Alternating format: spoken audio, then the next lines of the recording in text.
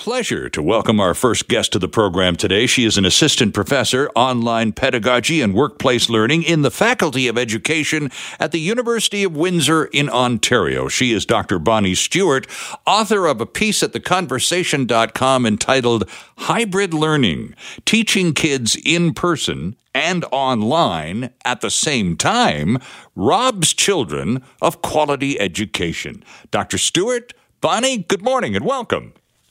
Good morning, Sterling. Thanks for having me. Well, it's a pleasure to have you. It's great to have you with us. What does online pedagogy mean, Bonnie? It's really just a collection of ways of thinking about learning online. So what are good practices for learning when you have this environment, the internet, that really changes the game in terms of what it means to teach, right? So most of us who trained as teachers, I trained in the 90s as a teacher. I did not learn how to teach online. It was about working within the four walls of the classroom, using certain tools and methods for engaging kids, right? Not just getting content into them, but also making sure that they felt cared for, connected to the school environment, connected to each other, building some sense of community in a classroom. Mm-hmm. You can do some of those things online, but you need to do them differently because the platform's different, the tool's different, and you need to set different kinds of expectations. So that's what online pedagogy is thinking about that whole collection of strategies for good teaching. Since you went into teaching in the 90s and learned the craft in those days, have times changed so much, Dr. Stewart, that there are now actually young people entering the teaching profession with a full expectation that their entire career could possibly be spent teaching exclusively online? I would say that starting about now, we may see some of those students coming into our Bachelor of Education programs. I've been teaching in education for the last 20 years, solid for the last 10. And until now, no. I teach the digital technology type courses. Often students come in thinking, I'm really good on my phone, but how do I do this in a classroom? Sure. That's more been the look. But I do think the huge pivot that we've made online over the last couple of years may start to change some people's perspective in terms of how they approach the career.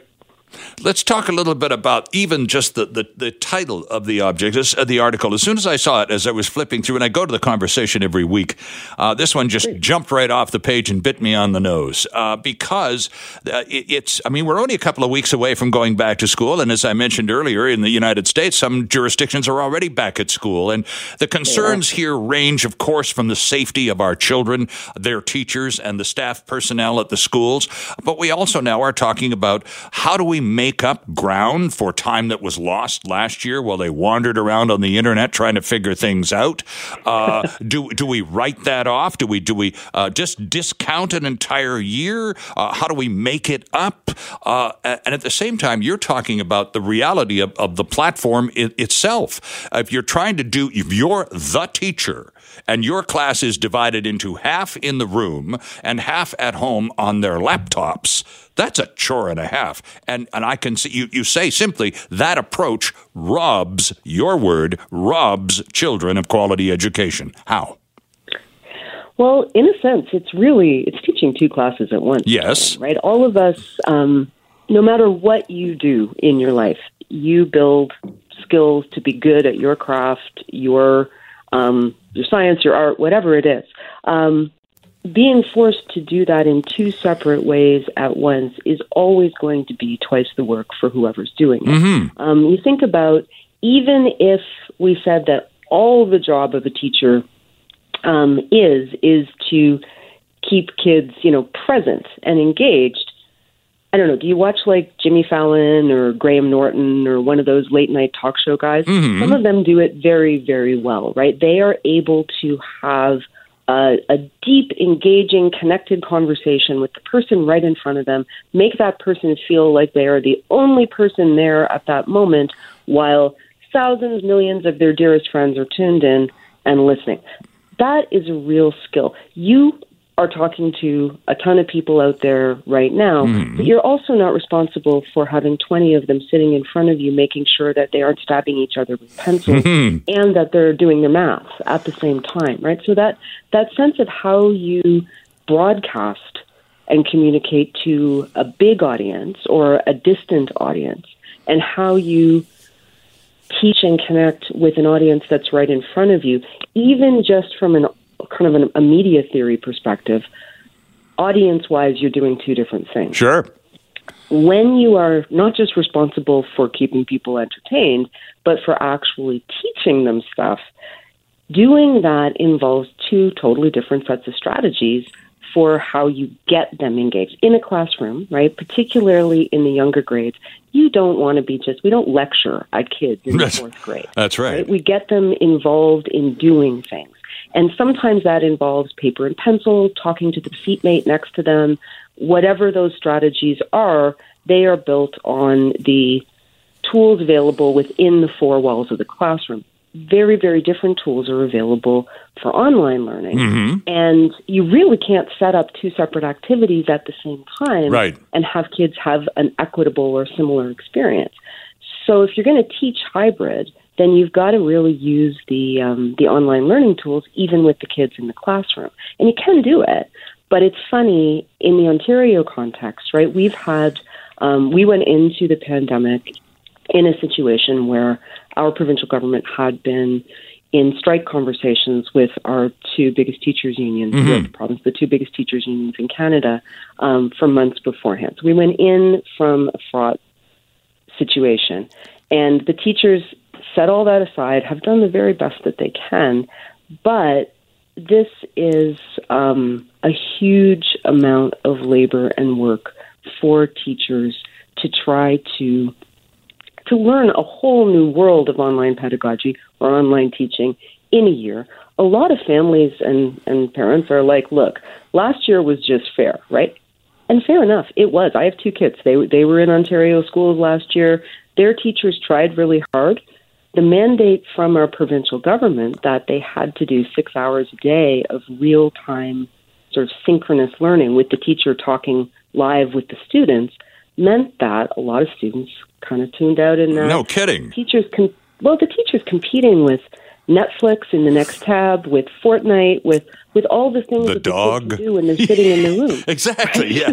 And I mean, none of us is Jimmy Fallon, let's be clear. That's right. But nor should a teacher have to be. When we have kids in the classroom, you have ways of getting attention and ways of building the sense of we are here now and doing this that are really different from what's available online. No online pedagogy expert would ever have recommended that they do 6 hours of synchronous a day. When you're doing that, and you're doing it in the classroom but trying to broadcast it to students who are at home, what you've got is a situation where even families that have decided, look, online learning wasn't for my kid, they were disengaged, whatever, I'm sending them back to the classroom. In boards that have had to choose the hybrid model, the classroom that their kid is sitting in is going to be using online learning methods, probably with a teacher who's fairly inexperienced at online learning. Sterling Fox, joined on the line by Dr. Bonnie Stewart, who teaches teachers in the Faculty of Education at the University of Windsor in Ontario. Dr. Stewart also wrote a piece at theconversation.com, which you can read, entitled Hybrid Learning, Teaching Kids in Person and Online at the Same Time Robs Children of Quality Education. And she goes on to say, the hybrid learning plan for schooling in the COVID-19 pandemic is more about politics than what's best for kids. Then Dr. Stewart goes on to talk about nickel and diming education, refusing to reduce class sizes, and how teaching kids isn't about delivering content.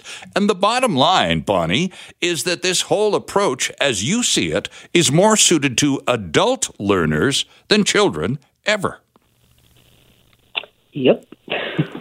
So that's a mouthful, and it's a great article, and you do clearly have some strong views on this, and yet here we are, a matter of days, certainly weeks away from returning to school in all corners of Canada, and some jurisdictions are going to end up with some kind of hybrid solution to returning to class this fall. And those solutions will involve children from ages kindergarten right through to grade 12. And as you point out in your article, this hybrid model that we have pivoted to out of necessity is really something that was developed by teachers for adult or young adult learners, correct?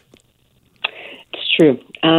I think it's important to be clear about what we call hybrid learning. In Ontario, the term is relatively new. It's emerged in the last year. Hybrid learning in my field, which is online pedagogy, teaching people online, used to mean using a mix of face-to-face methods and online methods, right. And synchronous methods and sort of not real-time methods to engage people. So designing a course that was a mix of different strategies.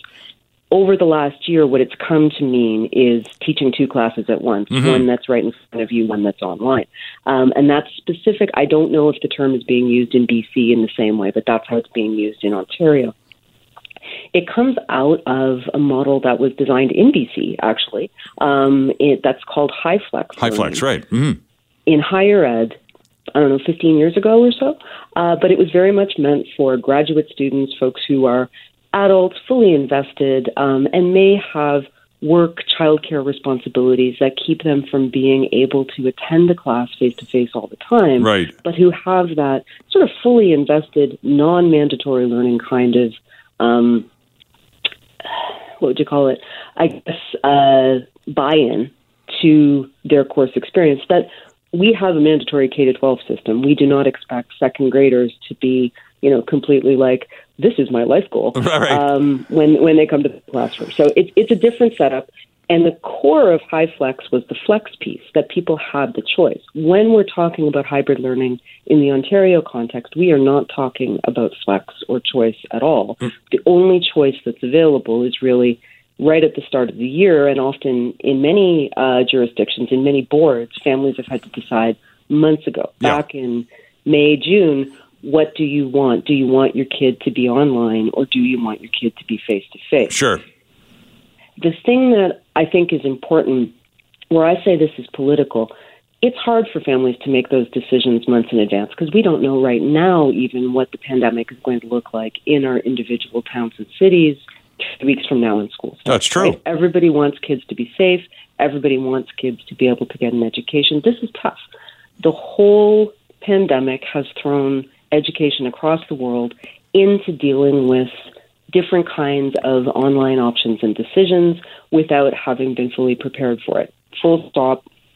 It's not easy, I'm sure, to govern in this context, but there are policy and training and funding options available to different governments.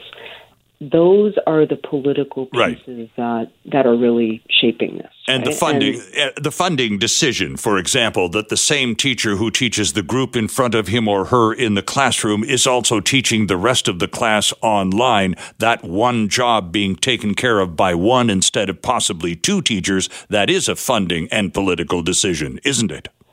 It's absolutely a funding decision because it's a lot cheaper to have a whole group of kids with a teacher in the classroom and broadcast that to a whole group of kids at home. Now, most of us who have kids would not say, yes, I totally want my 8-year-old to be in a class of 50 kids. We'd be like, no. But with hybrid, we are asking teachers not necessarily to take on 50 kids, but to take on the equivalent of 2 jobs at once. Right? They're teaching 2 classes at once. And the thing is, hybrid wasn't mandated by our provincial government. What happened was last year, in 2020, for the most part, in Ontario, school boards were funded to have separate virtual schools. Sure. Right? Whole separate infrastructures with principal and teachers and all those things. This year, in the context of the pandemic, our Ministry of Education announced that we're actually going to lose $12.3 billion out of our funding coffers in education over the next 8 years. That's their plan. And that means that the boards either often have to draw on their reserve funds. Some of them had to get legal permission to go into reserve funds just to make sure that they were running virtual schools last year. And so a few experimented with hybrid last year, and more have decided, look, we have no option. We are choosing hybrid for this year simply because we don't have the funding. That's right. We can't afford any other options. We can't afford any other options, and the government has said you need to have a virtual option. We're just not going to fund it. So in that sense, it's political. There's a whole play, right? If you set something up and say, listen, we're going to defund this field, whatever it is. Then we're going to show you how broken it is. Look, then we can sell you the solution to that. That is a privatization model. It's been used since Thatcher in the UK in all kinds of public fields. And to an extent, that is what feels like what's going on in Ontario right now. Interesting. Can I change the topic for just a second? Because we're almost out of time, and I'm very curious about your thoughts on this. As a lot of it, and I sent you a piece that I saw yesterday in the New York Times that was sort of an American take on a very Canadian concern, Dr. Stewart. As our kids go back to school in a couple of days or a couple of weeks at the most, a lot of moms and dads are concerned about what they lost last year. So the piece in the New York Times was, does it hurt children to measure pandemic learning loss? Is it more important to parents or teachers or kids to figure out what it is they have lost and try and make that up? Do we need to quantify that? I saw the piece. I thought it was really interesting. I think children lost a lot last year. I agree. I'm not sure that the learning loss conversation is actually the most helpful one, right? Learning isn't a bucket that you fill. Kids are not buckets. Learning is not a counting noun. I can't say we have 6 learnings. Definitely, some subjects have foundational ideas. My elder kid was in grade 8 at the start of the pandemic.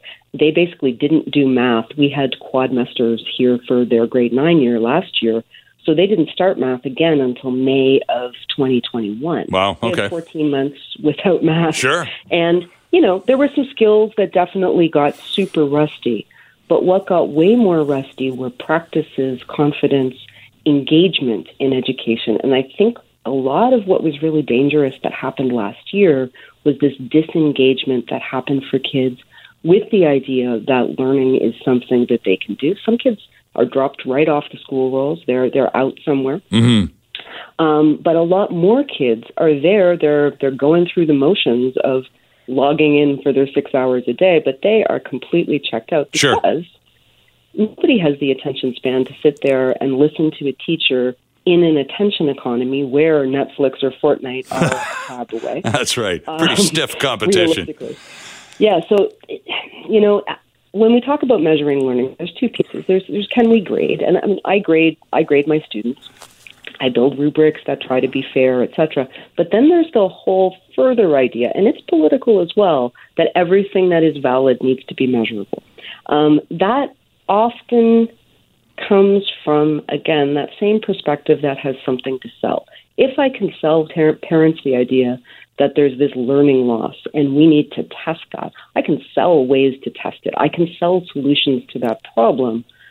But that isn't actually going to re-engage kids in the process of learning and in the experience of learning. The challenges. So for me, I think it makes more sense to focus on how do we advocate for funding the best situations that we can create in our local jurisdictions for getting kids hopefully safely back to school, and maybe also doing a lot of PD for teachers to still try to up their game with online tools in case, as we did in Ontario last year, we have to go offline, or we have to go out of school and online at some point. Yeah, we're a little apprehensive this morning here in British Columbia as Dr. Bonnie Henry was quoted overnight as saying, it's entirely possible our next Freedom Day here is September 7th. That's when we hit phase 4 of the restart or the loosening of restrictions. And she just said yesterday, it's quite possible that's not going to happen in British Columbia on schedule. And it's simply a medical or a COVID reality. So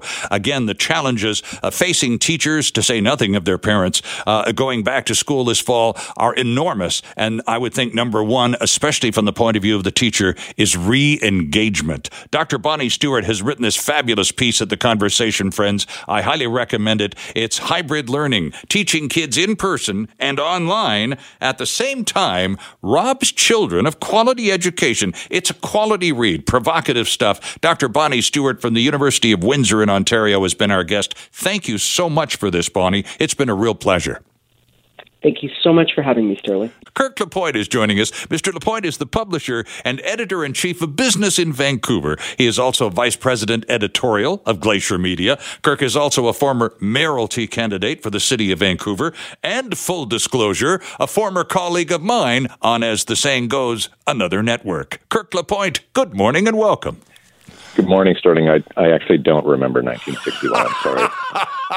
Nice try indeed. So you wrote this great piece in one of your Glacier papers. I picked it up out of the North Shore News a couple of weeks ago, and I've actually quoted you from this particular piece 3 times. I've used the same paragraph three times. Let me use it again, and then for your quote, and you can run with it from there.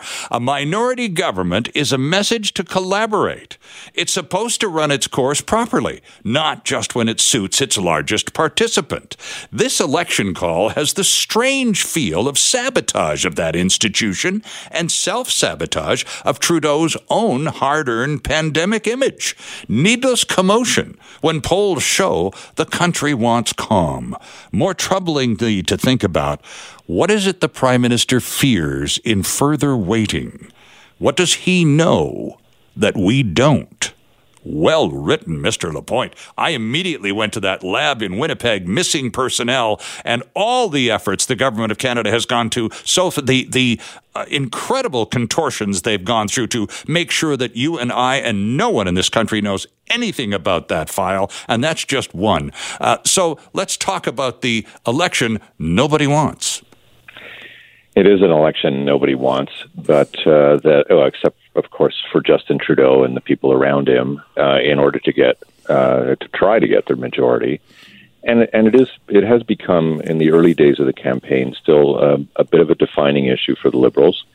And I think what they're finding, and I've talked to a few people who are in their ranks, they're finding that when they start going to the doors and when they start phoning people and talking about the election, that this is something that is resonating with people, which is, why did you do this? Why did you spring this election on us? There was no necessity for it at all. And we need, we don't need the distraction of an election campaign while we're still into the fourth wave of the pandemic that stands every bit of chance of doing it. Sorry, I'm sitting out on my porch here and you can hear the geese going by me. But yeah. There's really been no need for it, and I think it, usually when these things happen, Sterling, the issue fades at some point. People begin to understand what the issues are. Right. But this one has the threat of hanging on a lot longer, because in this case here, it's his partner in the minority government, Jagmeet Singh of the NDP, that is going to make, I think, the greatest gain out of all of this, by demonstrating that really there was no need to go to the polls. I think you're right. And so far, and you're right, we're in the very early stages, and we're in the part of the process that I think most parties are gambling on will be the sort of light end of the process, and they're not really expecting the country to hunker down and focus even slightly on this until after Labor Day. But even at this early stage, Kirk, Mr. Singh is all over television telling everybody who will last long enough in the commercial that this is absolutely unnecessary. What on earth is going on? Yeah, of course, let's be clear, Mr. Singh didn't have the same issue when John Horgan went to the polls in the middle of the pandemic last year. Oh, you noticed that, did you? Huh. As a fellow NDPer. That being said, the thing that happens typically with an incumbent government is that it loses a bit of altitude in a campaign. Sure. And so what the Liberals, I think, are fearing is that maybe they have peaked right now, and then what you start to get are people using this one issue as more ammunition to dump them or more ammunition to move away. And I think that what we're seeing in the early days is the attempt by Erin O'Toole to identify what you would call progressive conservative issues economically. And if he can identify those, issues that are going to help small businesses, issues that are going to help families with their finances, issues that will take a look at some of the spending that's going on, Main Street issues, if he can do that and shed some of the social conservative baggage that keeps a lot of swing voters, a lot of people on the fence, from coming over to him, that's the nightmare scenario for the Liberals, which is that their brand is tired and faded, and somebody else has found a way to identify exactly the cohort that they've been after and that they actually successfully captured in 2015 and a little less so in 2019. And don't you think the Liberals are as nervous as I think you're suggesting they are already, because they've already rolled out the social conservative issues, the abortion issue and everything else? They're already right there. They've got their pet reporters peppering Mr. O'Toole with all of the predictable abortion questions and everything. He needs to package that thing up and get rid of it in the first week of the campaign. But the fact that it's been trotted out this early by the Liberals would suggest a certain real fear. Yeah, and any time that you kind of bring the most fearsome issues to the fore very quickly, it's an indication that you actually have some real concerns about your opponent. But that said, Mr. O'Toole has had his own troubles here, which is, number one, he cannot really subdue his caucus properly to keep these questions from resurfacing time and again. Mm-hmm. Every party, Sterling, as you know, has its bad children, so to speak. But the Conservatives seem to have the biggest trouble in keeping them quiet when important times come, and so to some degree, Mr. O'Toole is stuck with that. The second thing, of course, is that it did not help him at all to have his strategist roll out that really insane puerile video of Justin Trudeau, from Willy Wonka, the Willy Wonka and the chocolate factory thing. That was embarrassing for everybody. And then lastly, I mean, he also has been very ambiguous about whether his candidates are vaccinated, which again.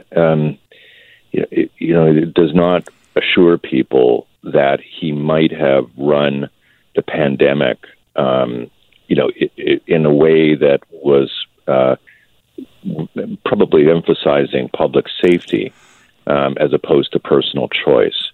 And again, that just stirs a little bit of uncertainty in the minds of some voters about what kind of leader would he be. Would he be so accommodating of the social conservatives to really move the country into this area and engage with it when it came time for legislation or for policies? And that's where I think he's got some work to do, because the Liberals have done a better job in a way presenting him than his own team has.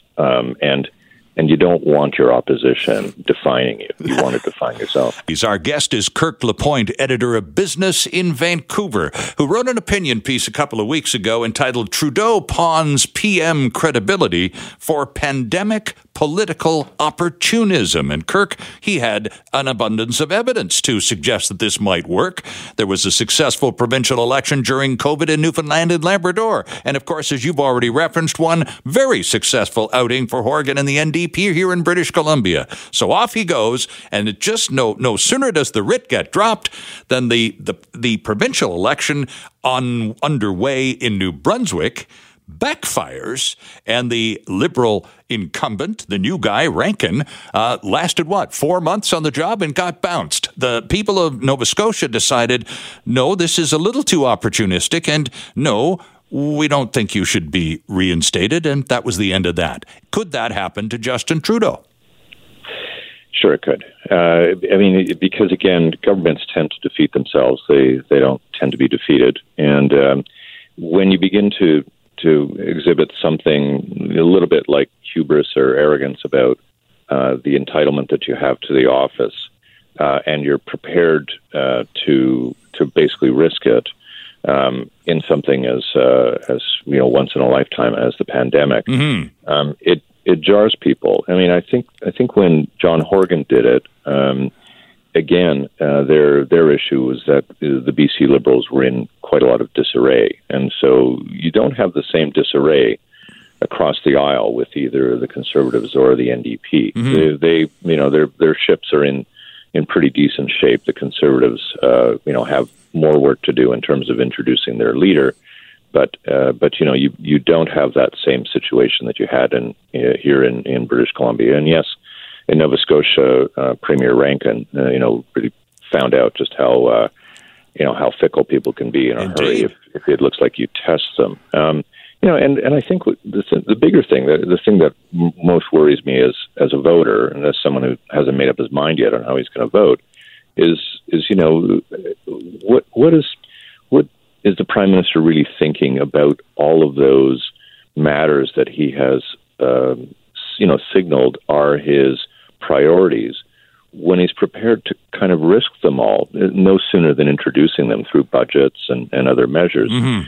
He's prepared to risk them all so quickly when he doesn't actually have to. I mean, when he can wait a full 2 more years in order to go to the public, what does that say about his actual commitment when he can be almost distractible like this? And I think that's the thing that can worry a lot of people as well, which is, did he really mean what he was saying and what policies he was proposing, or was that just simply the planning for an election?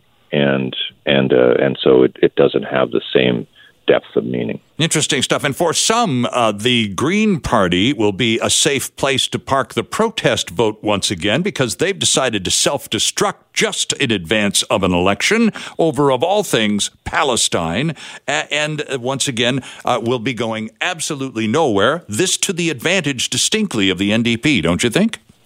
Yeah, the hazard for the NDP, though, is that it can, any kind of protest votes that get parked with the Greens might have been votes for them, and it certainly would have been votes for the Liberals as well. Mm-hmm. I mean, it's been a sad situation, because I think in the case of the Greens, there was again an opening there in the same way there was provincially for them. There's a bit of a window there to to galvanize the public around the critical issues that it has been at the forefront of. And one of the problems, of course, with the Greens in this case is that the Liberals have largely usurped some of their issues. Indeed. And so they don't quite stand out in the same way. And when they have their own internal political troubles as a party, that just has ruined it for this election.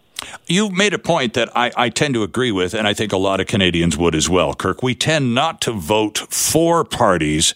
We tend more to vote against parties. We like to throw parties out rather than bring parties in. Is that going to be the mindset for most voters this time around, do you think? Well, again, Sterling, it has much to do with whether the Liberals are able to double down and to find a kind of a new vision, another version of their vision to sell the country on this time around, because they've exhausted themselves, I think, of ideas during the pandemic in terms of the relief that's been provided. You can start to see that what we're getting this week in the way of promises are almost like a grab bag of things that didn't quite make the cut in the last 16 or 18 months. And so that's where it becomes a problem, is that the image gets a little stale. It gets quite repetitive.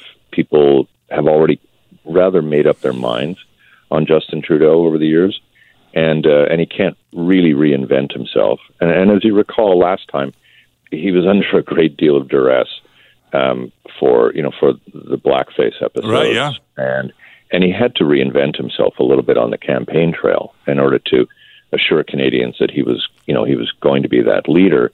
This time around, his image, which I think has generally been a favorable one during the pandemic, is something that the Conservatives would do well not to bother with. Don't try to make him an issue. Make their ideas the issue. Indeed. And then they have, I think, a more solid opportunity to make gains. But I think as you take a look at it right now, it still feels very much like a liberal election to lose, not a liberal not a Conservative election to be won. Balanced solutions to BC's old-growth forest protection that best serves all British Columbians is possible, but it seems out of reach. This from a comment in the paper the other day entitled "BC's Forests Deserve Facts, Not Fabrications." The commentary was written by our next guest. Bob Brash is the executive director of the British Columbia Truck Loggers Association, integral players in our province's forestry industry. Bob Brash, good morning and welcome, sir.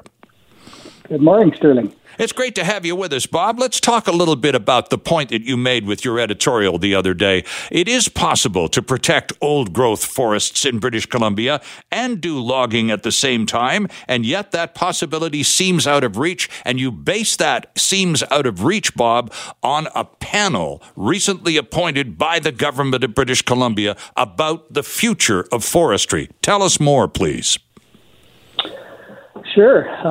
Big topic. Kind of where to start is the biggest question here. The panel was just one example we brought up in terms of what's going to happen to old growth moving forward and what's going to happen to the forest sector. Right. In British Columbia, just to start with, I mean, between sort of outright protected areas and something we called old growth management areas, we've already got in BC probably equivalent to the size of Washington State protected. So there's a lot of sort of opinions out there right now about what to do with forestry and what to do with old growth protection and stuff like that. Mm-hmm. Our concern is that all the parties have to sort of be involved in those discussions, including not only ourselves but communities and other people that are dependent on the forest sector. So that's just our concern right now. We're I guess we're nervous. Let's put it that way. Well, again, let me quote from the article that you wrote. As a follow-up to the recommendations from the 2020 Old Growth Strategic Review, if you dig a bit deeper, you'll find the composition of the members of this panel, the Old Growth Technical Advisory Panel, dominated by Sierra Club affiliates and other individuals dedicated to old growth protection and vocally against any continued old growth harvesting. Now, you say you maintain in your opening statement that the possibility of a balance protecting and logging is achievable. But under this group, with that sort of sentiment, Bob, it doesn't seem likely. Well, I mean, at the end of the day, the ultimate decision is going to be by government. And so, to be fair, this group is going to sort of provide recommendations to government. Right. So government will make the final decisions. But obviously, this group will have significant sort of sway and influence on what those decisions could be. And there will be a demand by society, and we get that. I mean, there's an emotional attachment to old growth, and the environmental groups have done a very good job of of getting that message out there. So there will be decisions made about old growth and what areas to protect. And some of those decisions will be black and white. Right. There's always a lot of gray area out there. And there are areas that will be sort of critically important for old growth protection. There'll be areas that will be critically important to sort of maintaining this forest sector moving forward. So what we want is the opportunity to participate in those active type discussions before an actual decision is made. Right. And that's our concern, is that some sort of short-term decisions may be made in the near future, so we hear. And if those short-term decisions are made, inevitably they'll end up permanent. And so that's our concern. We want to be involved right at the get-go. Well, now, when this panel was being formed, did you request or send any kind of indication to the government that, it would be probably smart to include a representative from our sector of the forestry business? Was there any request to be included at all? Well, I mean, the technical advisory committee was made, the decision made by government to establish it, and we didn't have any input into that particular decision to establish it. But yeah, I think we made it pretty clear over the months that we want to be involved in these discussions moving forward, because we don't represent everybody in the forest industry, but between our association and other associations, I mean, there's 40,000 direct jobs in this industry, 100,000 direct and indirect jobs. So yeah, 140 resource communities dependent on the forest sector prospering and doing well. So yeah, we want to be involved for sure. Let me quote more from the piece that you wrote, Bob. It's really a great piece, and this is why you're on with us today. A quick scan of the Office of the Registrar of Lobbyists of British Columbia demonstrates how frequently politicians and bureaucrats have been bombarded by these corporate environmentalists, apparently with open arms. If you ask those of us who are actually employed in the forestry sector how much of an opportunity we have been provided for real discussion and consultation, the answer is next to nothing. Well, the facts speak for themselves about how much contact the environmental groups have had with the government, and it's lots. And of course, we're not privy to what happens precisely behind closed doors with those meetings and stuff like that. Right. But the record kind of speaks for itself. Having said that, I will give credit to the government. I mean, they do talk to us. I mean, it's not like we're in isolation here. But the issue is, some talking and true sort of consultation and negotiation are two entirely different things. And that's our concern, is that we want to sort of move into those sort of real discussions about what can happen. Because at the end of the day, the people that are going to deliver a successful forest sector are not going to be the ENGOs. They're not going to be the sort of government. Who's going to deliver that is going to be, the loggers, the entrepreneurs, and the investors in this sector. We may have some valuable information for government on how that's going to succeed in the future. And there are some things that will work and some things that won't work. And frankly, I mean, there's a lot of sort of, I'll use the word rhetoric, coming from many groups out there about this new paradigm shift that's supposed to happen in the forests of British Columbia. Mm-hmm. But when you ask for substance on what they actually mean, it's pretty quiet, right? So. Yeah, back to the article, if you don't mind. Shutting down old-growth logging in BC will only move the supply to unregulated regimes, while homes and buildings constructed of any known alternative does not help the world's carbon footprint. Corporate environmentalist messaging doesn't mention this. They find it most effective to just keep saying no to everything versus realistic, long-lasting, and balanced solutions. The word balanced keeps coming up again and again, Bob, as you look for balance in resolving all of this. What sort of real appetite do you suspect the government of British Columbia has for the sort of balance you're looking for? Oh, I think the government is pretty supportive of the forest sector. There's no doubt about that. The question is, we all have a different vision of what that sector should be moving forward. And so that's going to be the tricky part of the discussion moving forward. I mean, the forest sector logs on average, I think 0.25% of BC in any particular type year. Mm-hmm. Do the math. I think there's time for us to have some serious negotiations about where we all collectively want to go in this industry and where we want to get to. And we don't have to do that overnight.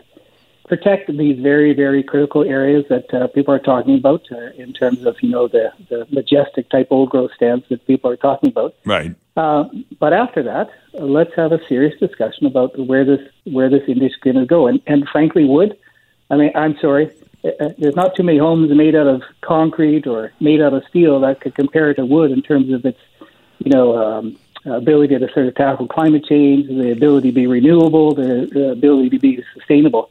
Wood is a great product, and the world's going to continue to demand it as we move forward.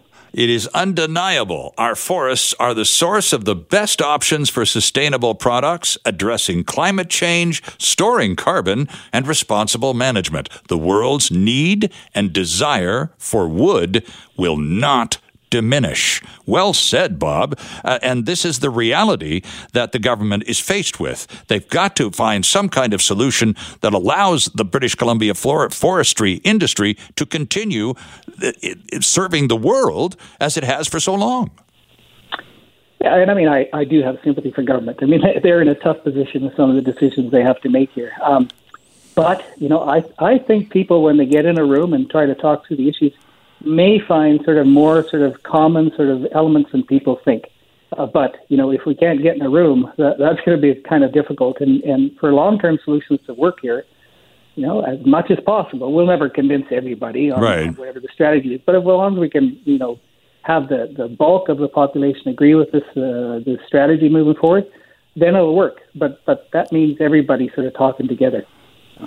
It's a Saturday morning, and it's game day for the Vancouver Whitecaps, and for the first time in 539 days, the game will take place in front of Vancouver Whitecaps fans downtown at BC Place Stadium. That was the signature music for the voice of the Vancouver Whitecaps. Always a thrill to welcome Corey Basso to CKNW Weekend Mornings. Hi, Corey.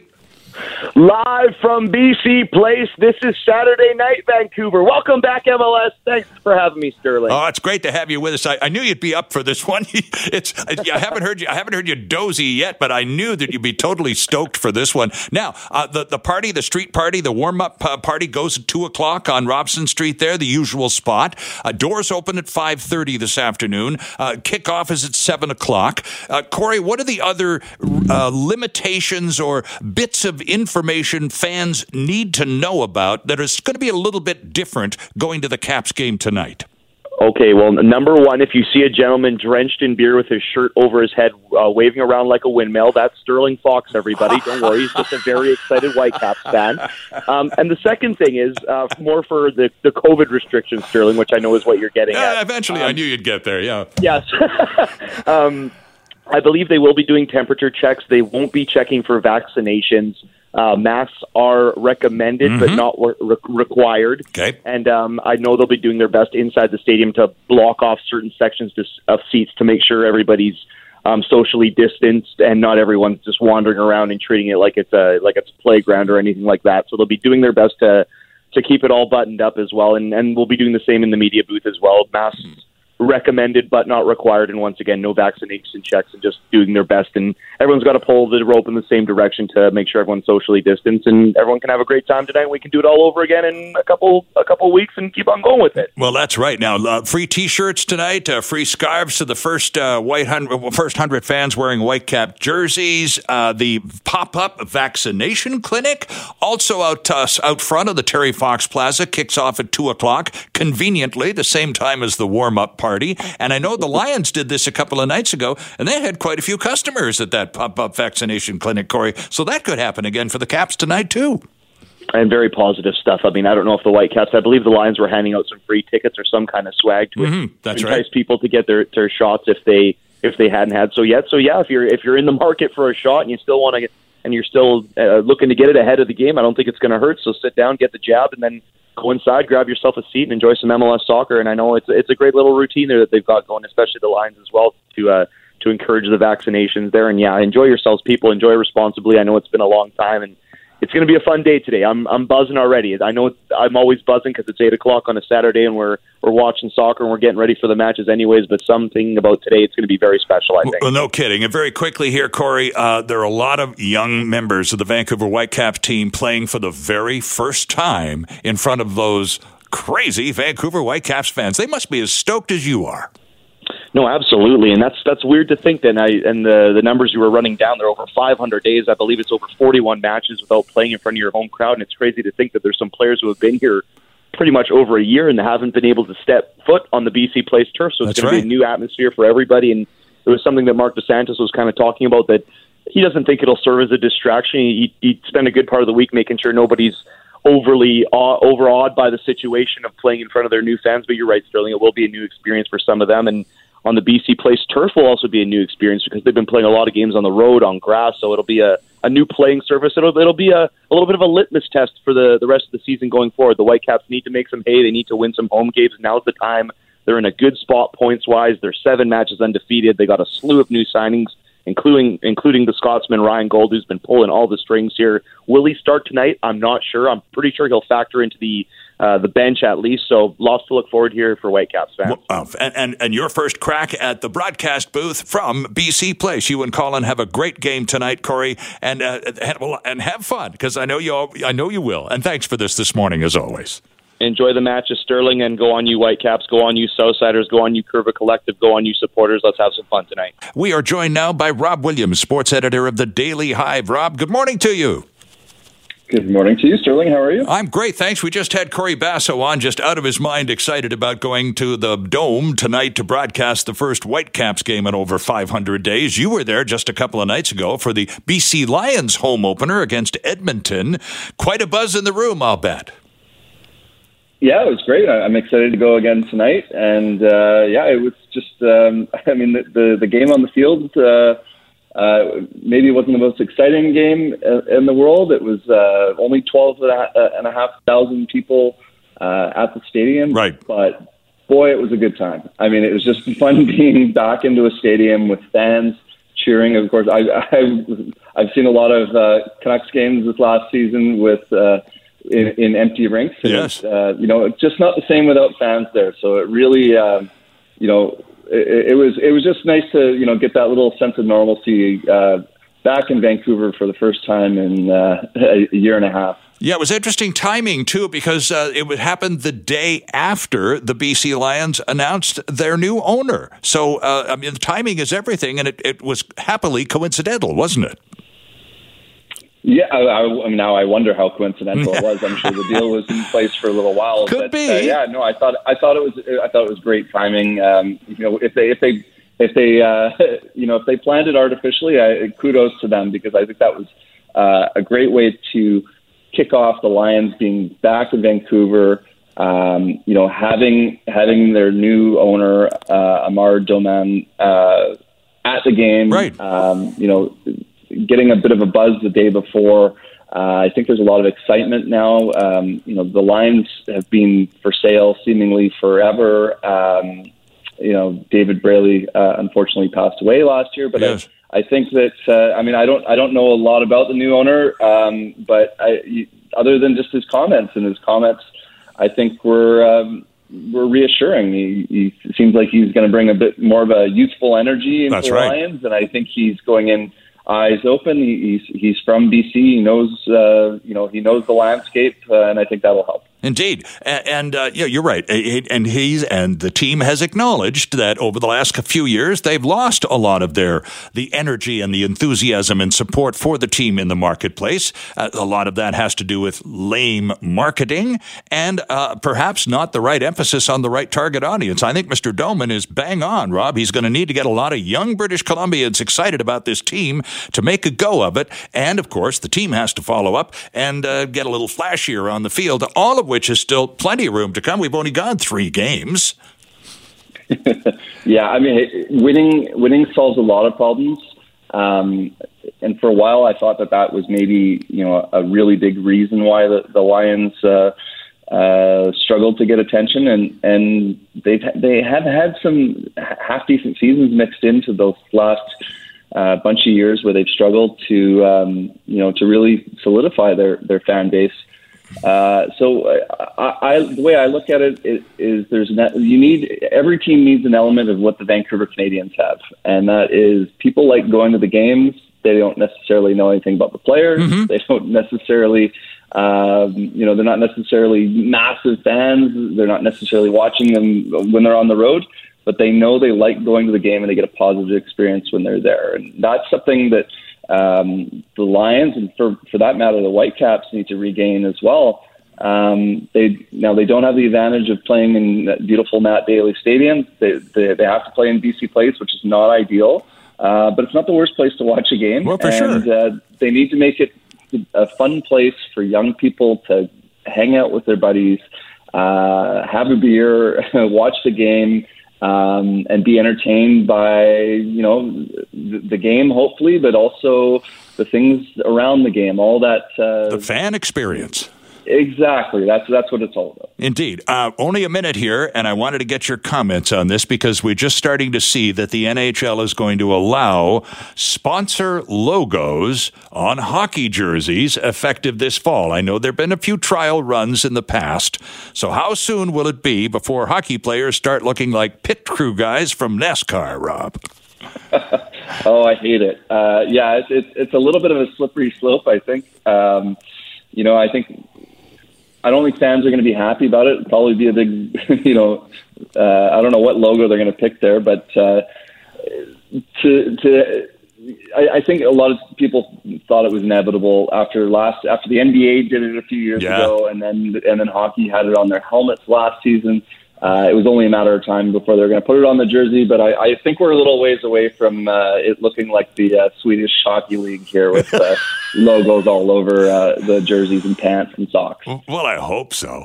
Well, it had to give somewhere. And of course, all professional sports has taken a real financial bath in the last couple of years. So to allow them an opportunity to make some of that back up, you just really can't look too far sideways at some of their ideas. Thank you for this, Mr. Williams. Enjoy the Lions game tonight. And we always appreciate your joining us here on the show. Anytime. Thanks. Hi, it's Shauna, and I might be a bad parent because my kids think French fries are vegetables. Hey, it's Ryan, and I might be a bad parent because I went out for wings when my wife was in the hospital after giving birth. Johnny here. I might be a bad parent because in my house, the tooth fairy gives pocket change. But we're not alone. Len emailed us and said his 6-year-old daughter's Tarzan moment going from love seat to lazy boy by curtains made him more proud than any dance recital. And Andy left his 2-year-old at the rink. All right, guys, I'm sure we're not alone. Like Andy's kid. For stories and confessions like this, make sure you check out our podcast. It's called Bad Parents, and it's available wherever you get your podcasts. I left a glove at the rink.